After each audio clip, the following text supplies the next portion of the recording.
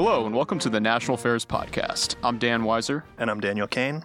And we are the assistant editors of National Affairs. National Affairs is a quarterly journal of essays on domestic policy, political economy, society, culture, and political thought. It aims to help Americans think a little more clearly about our public life and rise a little more capably to the challenge of self-government. It is published jointly by National Affairs Incorporated and the American Enterprise Institute. Today we're excited to be talking with Dr. Nicholas Eberstadt. Dr. Eberstadt holds the Henry Wendt Chair in Political Economy at the American Enterprise Institute, where he researches and writes extensively on demographics, economic development, poverty, and social well-being. He has served as a consultant and advisor for the U.S. government on a variety of projects, and he is author of Men Without Work, America's Invisible Crisis. Nick wrote an excellent essay for us on that theme in our Winter 2020 issue. It's titled Education and Men Without Work. In his piece, Dr. Eberstadt argues that a lack of education and training alone cannot explain the ongoing decline of work for men in modern America. A version of his essay will also be included in How to Educate an American, the Conservative Vision for Tomorrow's Schools, which will be published in February. Dr. Eberstadt, welcome to the podcast. Thank you for inviting me. So just to start off, right at the beginning of your essay, Nick, that America today is in the grip of a gradually building crisis, the collapse of work for adult men. You also say this crisis is not an unemployment crisis like it was maybe in the Great Depression. This one is different. It's a crisis in which men have left the workforce entirely, and they may never come back. Could you talk to us more about the nature and the history of this crisis we're dealing with today? Sure. It's been gradually gathering for over half a century. If you look at the measure of employment to population ratio, as we call the work rate for prime age guys, and that's a term of art I didn't invent. It's the Bureau of Labor Statistics formulation for men 25 to 54 years of age. Right. It has been gradually ratcheting down since, let's say, the mid-1960s, along with the business cycle, but pointed in a downward direction. So the very most recent monthly job report shows that the work rate for prime age guys in the civilian, non-institutional population, and all of those words matter, like Bill Clinton's, legal deposition. You have to pay attention to all of those words. Right. But that work rate is almost as high in the most recent jobs report as it was for U.S. guys in 1939. As reported in the 1940 population census.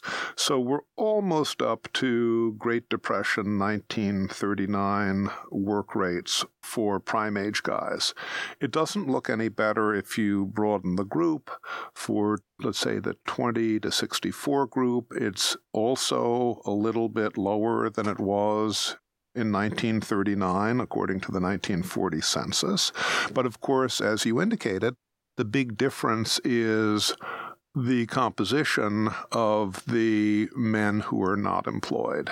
Back in the Depression era, if you weren't in a job, you were almost surely looking for one. We've got a completely different situation today. For every guy of prime working age who is looking for a job but out of work, and that's the classic definition of unemployment, there are 4 guys who are neither working nor looking for work. Not in labor force, NILF, inactive population, whichever of those phrases you wish to use. What we've seen over the last 2 generations is an explosive growth of this third category that really didn't exist before World War II in the U.S. labor force.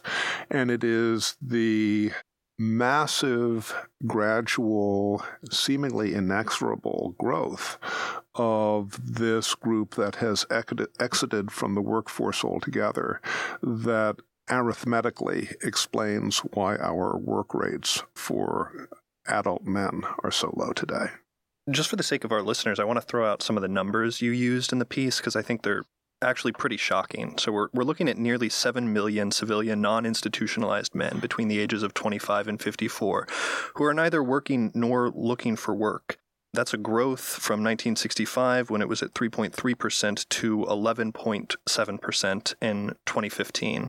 Having sort of thrown out those statistics, I want to begin our conversation with a question that I think is as important as it may be a little strange sounding. So while most of us, certainly in this room, are bound to see those statistics and be shocked and a little bit horrified, it's not at all difficult for me to imagine a politician or an economist or a Silicon Valley CEO pushing back in the following way. He might say, well, yes, fewer and fewer men are working, but the American economy over that time has grown. And as long as the American economy is growing and we can guarantee that non-working men receive some sufficient slice of the ever-expanding economic pie, probably through government entitlements, then there's really nothing to worry about. So I guess the question really is, like, what would be wrong with that analysis? Why does the data you muster represent a serious crisis to you? Well, I suppose there's a macro answer and a micro answer. If we look at the big picture, kind of Google Earth 30,000 miles out, our economy has been fantastically effective at generating wealth. That's not our problem. We now have broken the $100 trillion with a T dollar private wealth barrier for the U.S. economy. So that part seems to be going fine. However, as per Larry Summers' discussion of the secular stagnation hypothesis, and as per Professor David Gordon's discussion of technology and constraints on the economy, the new normal for the U.S. macroeconomy is growth that is a lot slower than any time since the Great Depression. Strangely enough, part of that may have to do with the missing ingredients that we were just discussing. May have to. That's at the macro level. Economically, the big increase in wealth at the same time that we have less work for workers may have political reverberations that we've been witnessing in recent years in populist earthquakes. Sure. Or it may not, but you can certainly wonder about that. When you get down to the micro level, there's the question, what's wrong with leisure? What's wrong with more free time for people? Isn't free time a luxury? It's a big deal. And yes, certainly free time is a luxury. It's a very oddly distributed luxury in the modern American workforce, however. I mean, we go back to John Maynard Keynes in 1930 and the economic possibilities for our grandchildren. They said, the future's going to be a lot richer and people aren't going to have to work as much and they've got to figure out what they're going to be doing with all of their free time. So we did it. Except that we didn't distribute it the way that Keynes might have imagined. Right. We've got people in the workforce in the U.S. on average whose, if you're working, your working hours are way longer than in other affluent societies. If you're in the top decile of the income spectrum, you're working dramatically longer. You've got way less free time than other people in U.S. society. And then you've got this group of men who seemingly have nothing but free time. If those men were not disproportionately dying of deaths of despair, you might say, what is the problem? But we also see that, Houston, we have a problem here, and it's even indicated in our mortality statistics. But we can talk later about what it seems that these men without work are doing with their free time, which I think also raises some questions and concerns for citizenship. But remember as well, these men are not entirely biologically disconnected atoms in the ether. They're children, they're fathers, right, their brothers, their husbands, and what happens with them matters not just to us as a society, but to a lot of other people closer to them. So let's talk a bit more about maybe what is causing this problem. You write in your piece that the conventional wisdom, it's a demand-driven problem in the sense that these men lack the education, the skills necessary to fulfill the demand for jobs that we have today in a kind of a global economy. But you say education can't really explain all the aspects of the crisis. Can you talk a bit more about that? I am not now, nor have I ever been a labor economist, so I can't speak for the Guild. But I did try to read what experts in this area were saying.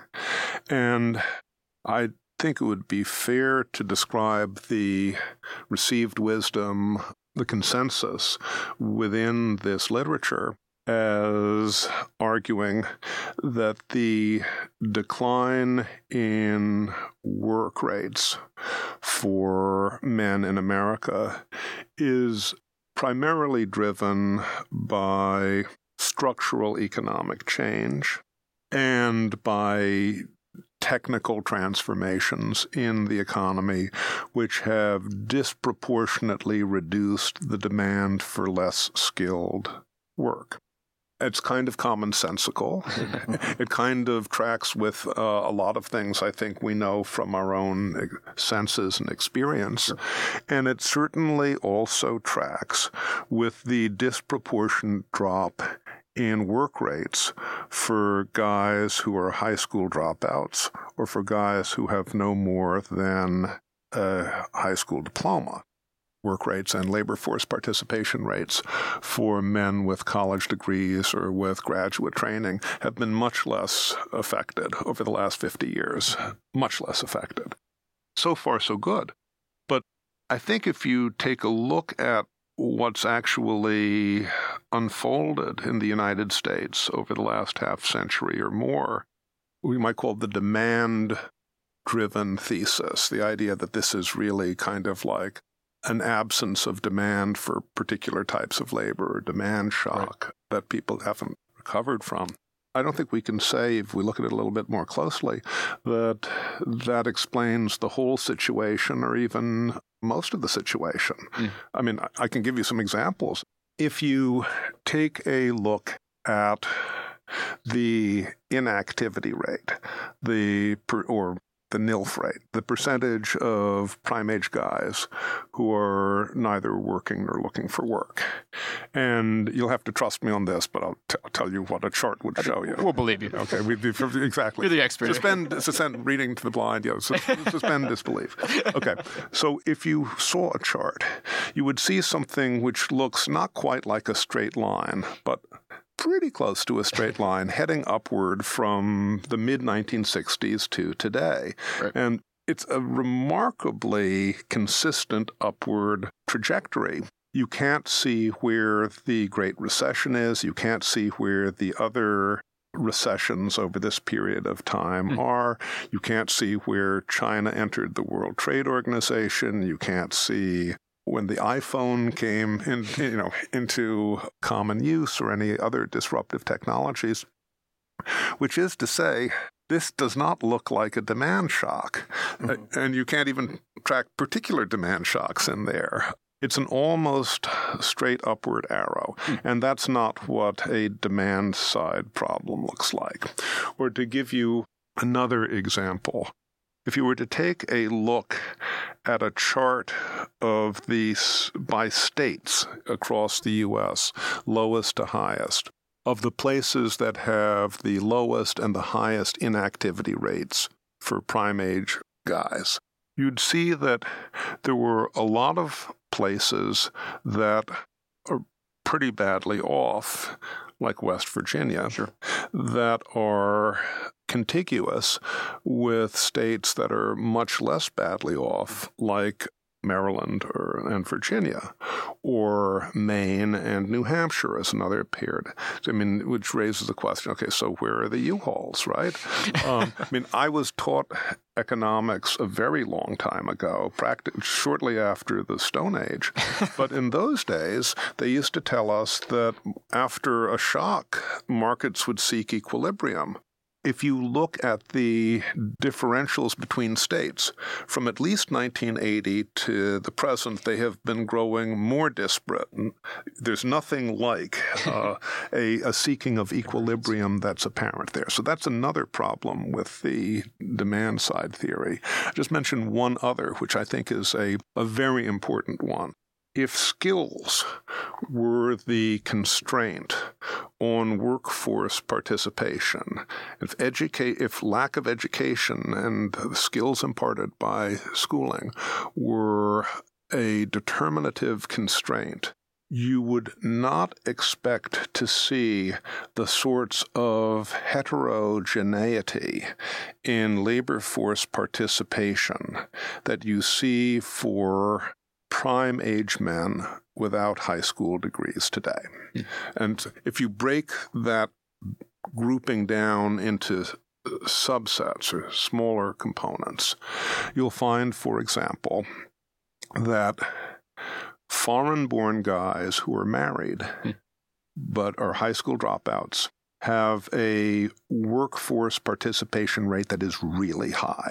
In fact, it is indistinguishable from college grads. That's interesting, yeah. If you look, on the other hand, at native-born guys who've never gotten married, it's a disaster.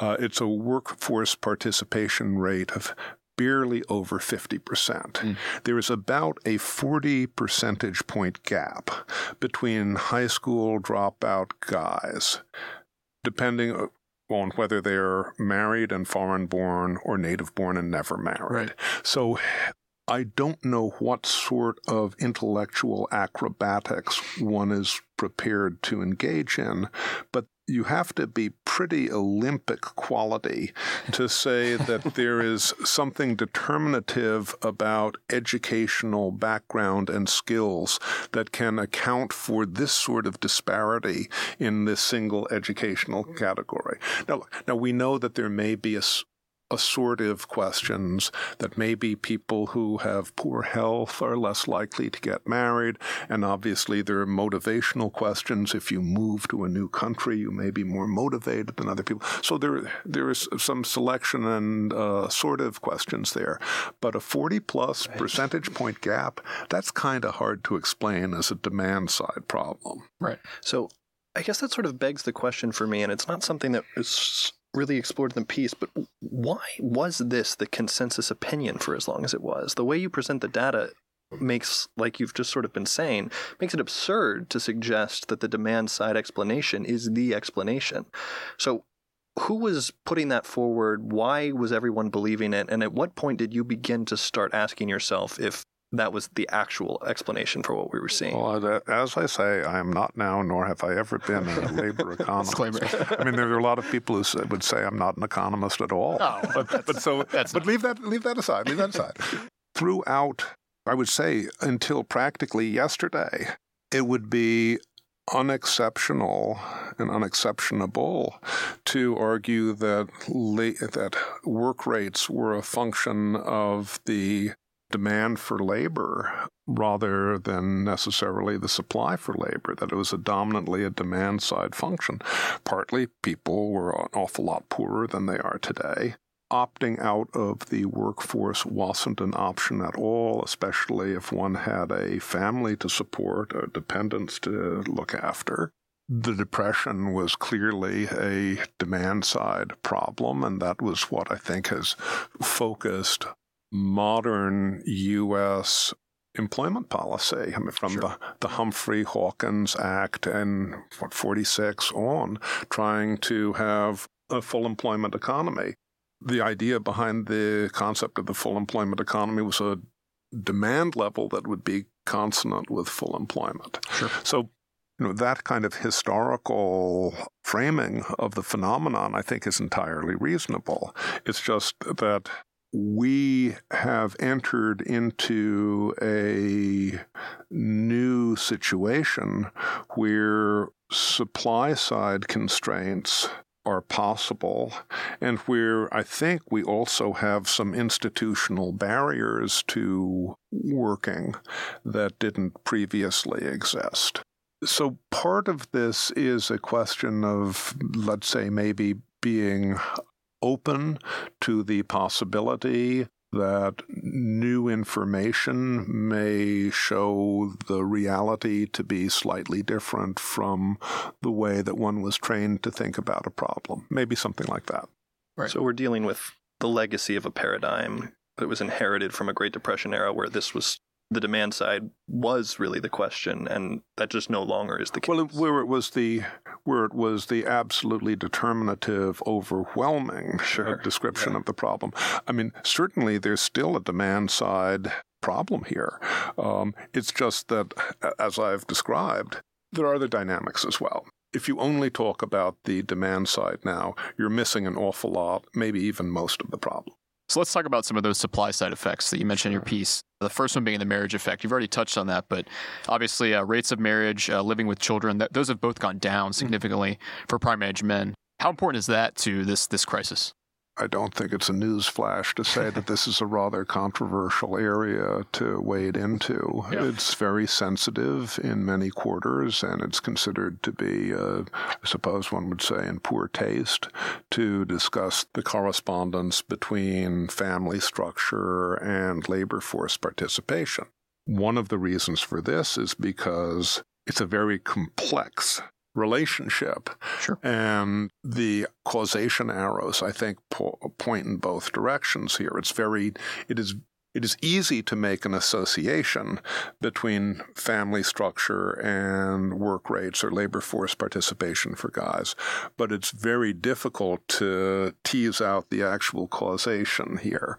What we know is that over the last 2 generations, and increasingly over the last 2 generations, employment patterns for guys have been differentiated according to family type. If all other things being equal, and by that I mean holding ethnicity constant, holding education constant, married guys with kids at home have higher labor force involvement than guys who have never been married or guys who don't have children under the same roof. And it's kind of interesting, even leave out the marriage part of it, irrespective of your marital status, if you're living in the same home as kids under 18, you do those other controls, and your workforce participation is higher anyhow. It goes up. It looks like a provider effect. Exactly. Something like that. So while it is extremely difficult to tease out the causality, it is true that family structure serves as a very powerful predictor of workforce participation. I suppose there is a more technical term than collapse, but what we have seen with the change in family structure in the U.S. over the past, let's say, just 2 generations, has meant a dramatic decline in the proportion of prime-age guys who are currently married, and also a dramatic decline in the proportion of prime-age guys who currently have a child living in the same residence with them. And so all other things being equal, we'd expect less labor force involvement for prime-age men because of this, and it looks as if, in part, this is a supply-side phenomenon. Well, not to get us mired in any more controversy than is absolutely necessary, but it seems like government benefits are playing some role. Yeah, let's talk about disability. We haven't gone nearly deep enough. So, I was wondering if you could talk a little bit about that. Yeah, okay.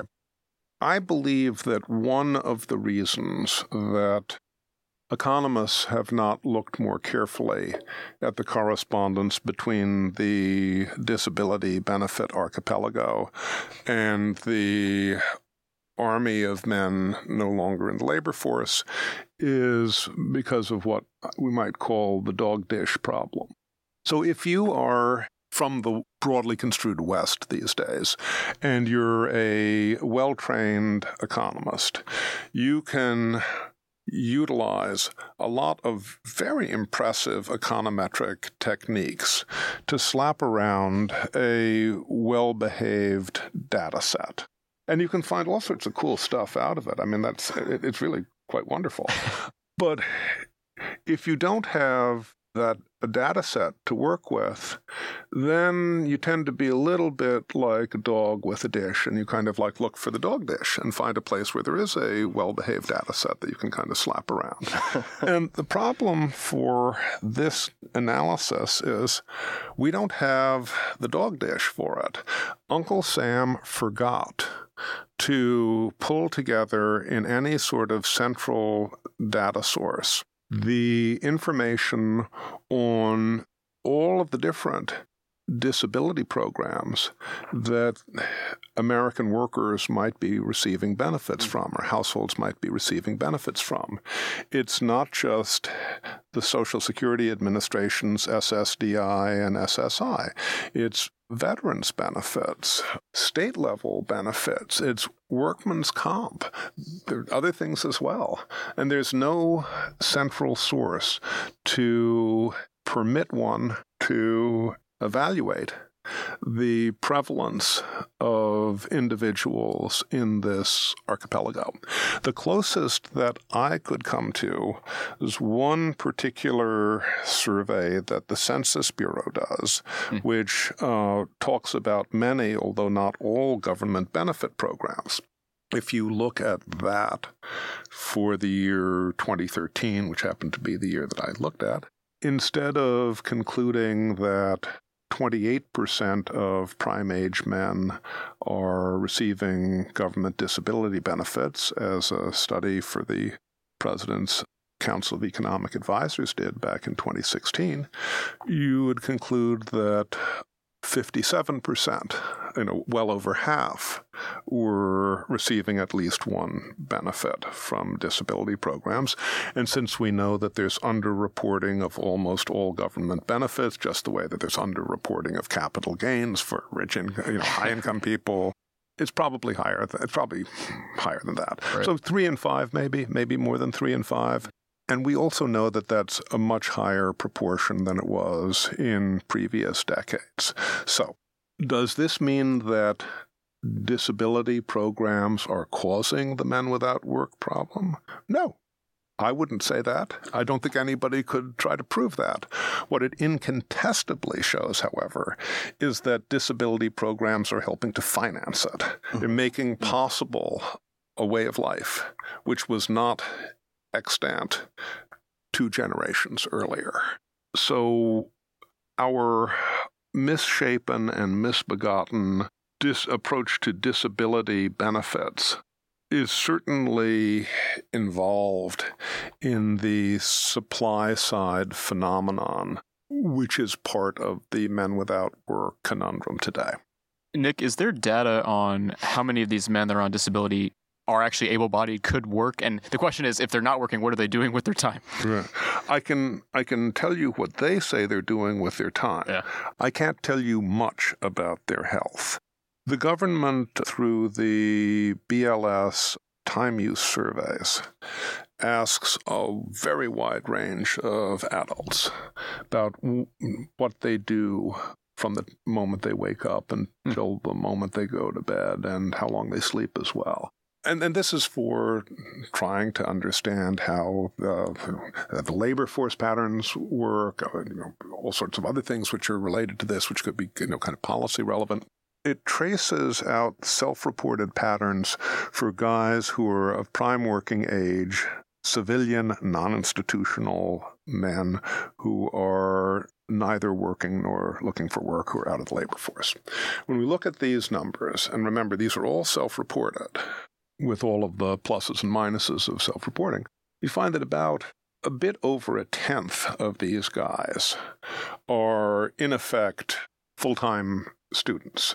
They're adults who are training to get back into the workforce. A good thing, yeah. Yeah. And their reported time use patterns aren't terribly different from the time use patterns of men who are in the workforce, who are working. When you take that fraction out, it leaves you with what the Brits and the Commonwealth countries call NEET, N-E-E-T, neither employed nor in education and training. Okay. And when you look at the NEETs, it's a pretty dismal picture. Self-reported, almost, basically don't do civil society, almost no worship, almost no volunteering, almost no charitable work. Plenty of time on their hands. You might even say nothing but time on their hands. Very little help around the house with other people. Strikingly little help with household chores. And actually, in recent decades, less and less getting out of the house, or less time spent traveling outside of the house, at least. So the prime time investment or allocation is watching. And because the survey is not so good on exactly what they're watching, I'm not even talking about content there. I'm talking about what sorts of devices you're watching. We don't know if it's television, DVDs, iPhones, or whatever. But it turns out to be about 2,100 hours a year of watching. And 2,100 hours a year is like a full-time job. So that part I can tell you about. I'm not convinced that 2,100 hours a year of watching is really good skill training for getting back into the workforce. And I would contrast this with the tens of millions of people known as mothers who have left the workforce and go back into the workforce. Sure. No matter what their educational attainment level, mothers have skills that employers prize. They know how to show up on time. They know being reliable is important. Moms don't get sick days off. I think this partly helps to explain why we've had such different patterns with the snapback to work for women and for men after the Great Recession. Overall, our prime age work rate is back to just barely pre-Great Recession levels now. But for women 25 to 54, it's higher than it was, and for men, it isn't yet back to where it was. Okay. And I think what I just described may somehow partly be related to that. I mean, to me, that's pretty shocking, especially when in conjunction with the sort of statistic you give about the opioids. You say that nearly half of these non-working men are taking pain medications on a daily basis. And it sort of creates a portrait of a life that, to me, looks, it looks pretty tragic for a lot of these men. And I was wondering if we have any other data that sort of sheds light on these men's emotional status, what their social stability is, what... You know what I'm saying? Yeah, sure. Well, so the fact that I cited, or the assertion that I cited in the article, is not a finding that I came up with. It's a finding that the late Alan Krieger of Princeton came across in analyzing some of the data on non-labor force men. When he was describing pain medication, it wasn't all opioids. It wasn't all prescription medications. I mean, there were over-the-counter things as well. But what he was describing and trying to illuminate, I think, was a world in which men, and he also found this for women as well, not as prevalent, maybe not even as acute, but for women as well, where there's either physical or metaphysical or psychic pain. And I mean, it's not unconnected to suffering. And of course, all of this relates directly to the work that Princeton's Ann Case and Angus Deaton have done on describing and identifying this awful surge in what they call the deaths of despair. They're looking mainly at Anglos, at non-Hispanic whites, mainly at less educated Anglos, mainly at middle-aged, less educated Anglos. But they identify this rise in deaths from suicide and from cirrhosis and from poisonings from drugs. And it is all too real. I would say that to me, as a researcher, one of the scandalous things about this is how long it took for anybody, I mean, bless Anne and Angus for being the ones, but how long it took for anybody to recognize a trend which could be seen in the data going back to the 1990s. It took almost 2 decades for researchers to identify this. I would say that that's a cautionary because it may indicate how out of touch our own think tank and university bubble is from people that I'm describing in this work here. Right. I just want to take us back to the beginning of the conversation real briefly, because, right, this crisis, it sounds like, is not just a crisis of the American economy or the American political order. It's a crisis for millions and millions of men. Is that fair to say that these people are living, many of them, lives of desperation? And that's what this data sort of reveals. Well, certainly I think I could be confident saying that there's an enormous amount of wasted human potential in being a long-term asylum seeker out of the U.S. workforce. The psychic costs are probably not only borne by the men themselves, sure, but by their families and their communities and, people who they matter to. It's really a remarkable thing that this crisis could not only continue, but build for decades without attracting much attention in academia or in think tank land or in Washington, D.C. among the policymakers for whom these people are presumably constituents. And Nick, just wanted to ask you about a final effect you talk about in your piece, which again I think is another problem that was kind of below the surface and all of a sudden we realized it was an issue, was mass incarceration and felonization. Mm-hmm. You write in your piece that over 1 in 8 adult men in the civilian non-institutional population has a felony in his background, and the ratio is probably higher for prime-age men today. Obviously, if you have a felony, it's more difficult to get work, and you say it's particularly bad for black men and the less educated. Should you talk a little bit about that as a factor here? A few years ago, I wrote a book called Men Without Work, America's Invisible Crisis, and I'd gone over some of the things we discussed here today. And when I was finishing up the book, I thought I should have a due diligence chapter about criminality or crime. And so I looked at the statistical abstract of the United States for the chapter about work rates of ex-cons, and there was no such chapter. And I looked a little further, and there was no data of any sort in the statistical abstract about this or on the Census Bureau website. And there was only the most peremptory information available from the Bureau of Justice Statistics. It turned out that the U.S. government has no idea how many ex-cons we have in our society. Wow. We have an idea of how many people are in prison at any given time. Mm-hmm. We also have an idea about how many people are on parole or probation, but not how many people have been sentenced and are no longer in the justice system.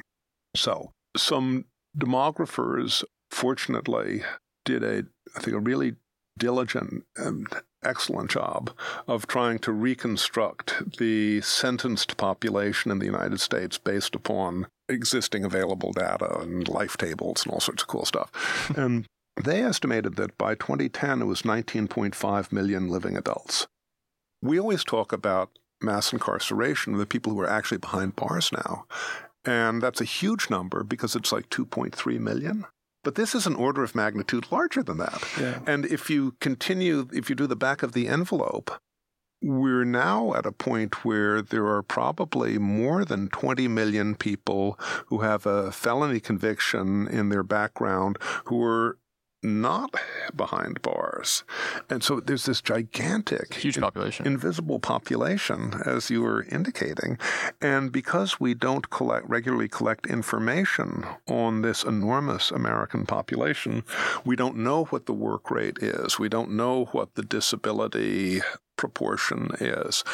All sorts of things we don't know. Although I think we probably can guess that people in this group are disproportionately in the men without work group as well. I'd say one more thing which I didn't mention earlier. When I did this book, Men Without Work, back in 2016, there was more controversy about whether this is a demand or a supply problem. And some people could say, well, Eberstadt's wrong. There just isn't enough work. Okay. That's an argument one can make. But, time tends to sort some of these questions out. If we take a look now at the most recent survey on job openings and labor turnover, that survey shows that there are about 7 million unfilled positions in the United States today. The number of unfilled positions in the United States has risen by 5 million since the end of the Great Recession. there are actually more unfilled jobs than men without work in this prime age group who are out of the labor force. Now, of course, we have a matching question. I mean, people have to have the skills to be able to go in jobs. Right. But of those 7 million unfilled jobs, it's not all for jet pilots and hedge fund managers. There are millions and millions of unfilled jobs in the restaurant area, in the hoteling area, you've got to be strong, but in construction, driving, and transport, that I don't think even they certainly don't require a higher degree. Mm-hmm. They may not even require a high school degree. So I would say, subsequent events have shown how big the supply and institutional side of the problem may be, and I think have qualified the arguments for seeing this as a demand-side problem. Sure. Yeah, I think so. And I just want to highlight something you said earlier, that one of the most scandalous things about all of this data that you've put forward is the fact that nobody's been talking about it. These trends have existed for quite some time, and it's only until fairly recently that it's gotten some attention. You opened your piece in National Affairs by saying that it was a crisis which was more or less invisible for decades, at least until the political earthquake of 2016. Mm-hmm. So I wanted to see if you would talk a little bit about how the Trump election played into this, who took note of this crisis as a result of that, and what some of the responses have been. Well, so I can't get real good on electoral analysis and men without work, in part because our modern public opinion polling data almost never ask about your employment status. Right. I don't know why that is. I mean, they ask about a lot of things, but they don't ask about that. Yeah. So we don't actually have a lot of survey data saying who the men without work might have preferred as candidates. Mm-hmm. We don't even have information about whether they went to the ballot box or not. From the information I described to you about time use surveys, sounds like they'd be more likely to be, at home playing World of Warcraft than, going out, and to politic and the precincts. But that's just a surmise on my part. There may have been a neighborhood effect for people who were not men without work, but lived in proximity to men without work, or were aware of this problem up close and personal, that wasn't being widely discussed in polite political circles, let's put it that way.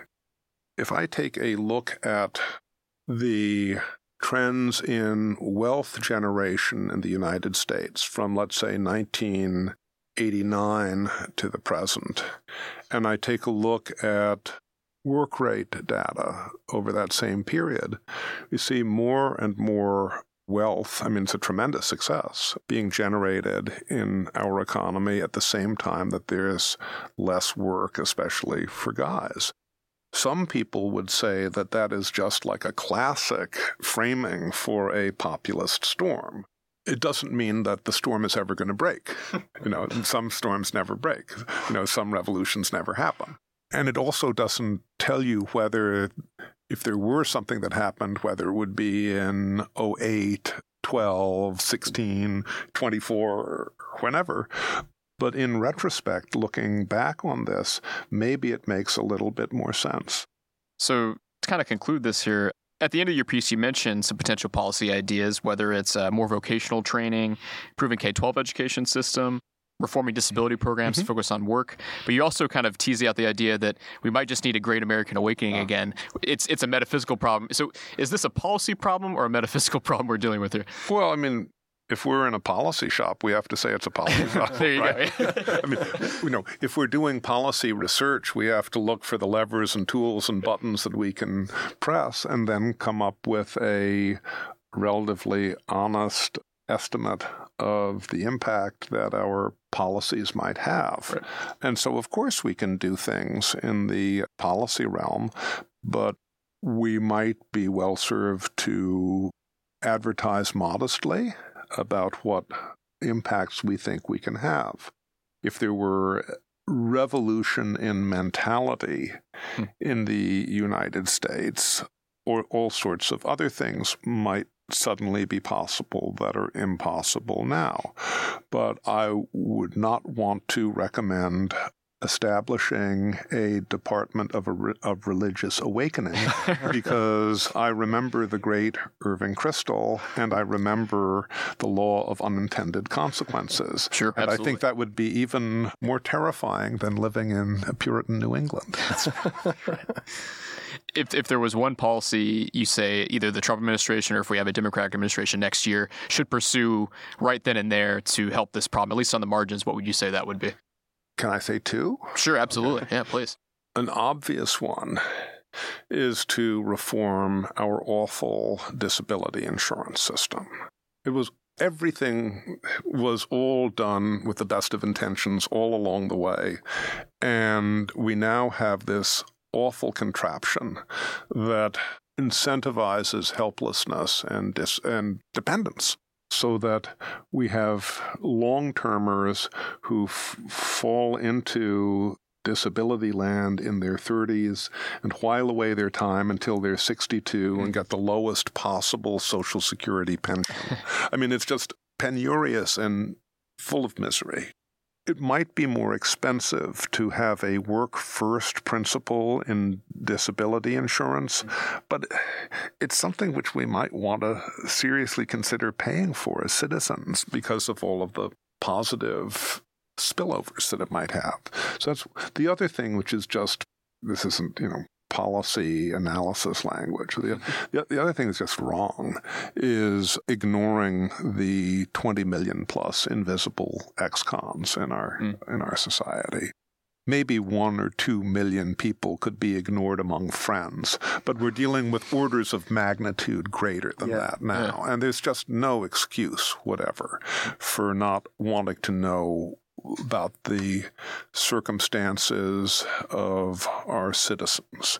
We can't really have effective evidence-based policies for reentry and reintegration unless we got the evidence. And there just is no good reason for continuing to ignore this, because the demography of sentencing is going to be that this population is going to be growing for years and maybe for decades, no matter what is done in criminal justice policy.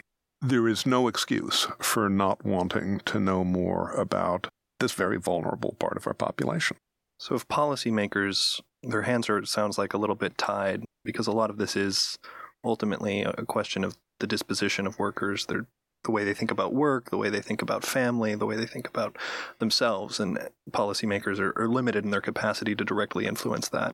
Well, they can do some things. They should do everything they can. I mean, They should do everything. But it sounds like it was largely not doing the wrong things as we have been doing. Well, I mean, it seems quite misbegotten that our educational system should ignore what used to be called vocational training in the ways that it does. College may not be for everybody, but everybody should be able to leave school with a skill, with a marketable skill. And there's been a big failure, not everywhere, but in a lot of K through 12 public education. I mean, that there's a lot of work that can be done not in Washington, but at the local level. I mean, with subsidiarity, you might call it. Yes. So I certainly don't mean to imply that this is hopeless or beyond redress. That's not what I think at all. I think we need to be realistic about how we approach this and what tools we use to approach this and what is beyond the realm at the moment of the government, or maybe should be beyond the realm of the government. Okay, well, Nick, we always end each podcast with a quick kind of lightning round of whether things are overrated or underrated. So we're just going to throw something out there and then let us know what you think. They're all overrated, aren't they? Well, often. Maybe. And some are related to this discussion, some are not. But first one is universal basic income. Is that overrated or underrated? As a problem or a cure? I would say it's a cure. Way overrated as a cure. Way underrated as a problem. Right, fair enough. Okay, so how about something like the Works Progress Administration, bringing a similar kind of policy approach back? the law of unintended consequences suggests it's overrated. Fair enough. Nick, I know you do a lot on also Asian security, North Korea. The current approach of using diplomatic negotiations with Kim Jong-un, is that overrated or underrated right now? Since it's not going on, I guess it's rated just about perfectly. At the moment, right. That's revealing. Okay, yeah. All right, and one last final one. Trump's trade war with China. Is this going to help American workers? Trade wars don't solve jobs problems. The Chinese situation may be a unique one-off in which the U.S., for security reasons, wishes to rethink the whole question of supply chains, but one does not create jobs through trade wars. The manufacturing sector in the United States is not going to be magically recreated through protectionist trade policies. Fair enough. Very succinctly said. Okay. Thanks so much, Nick, for joining us. Well, thank you for inviting me. It's a lot of fun for me. Absolutely. If you'd like to read Dr. Eberstadt's essay or other articles in National Affairs, please visit our website at nationalaffairs.com and consider subscribing. In addition to a printed copy of National Affairs, subscribers obtain unlimited access to our online archives. And you can listen to more episodes of our podcast by subscribing on iTunes, Stitcher, and Ricochet. You can also follow us on Facebook and Twitter at National Affairs. Thanks for listening.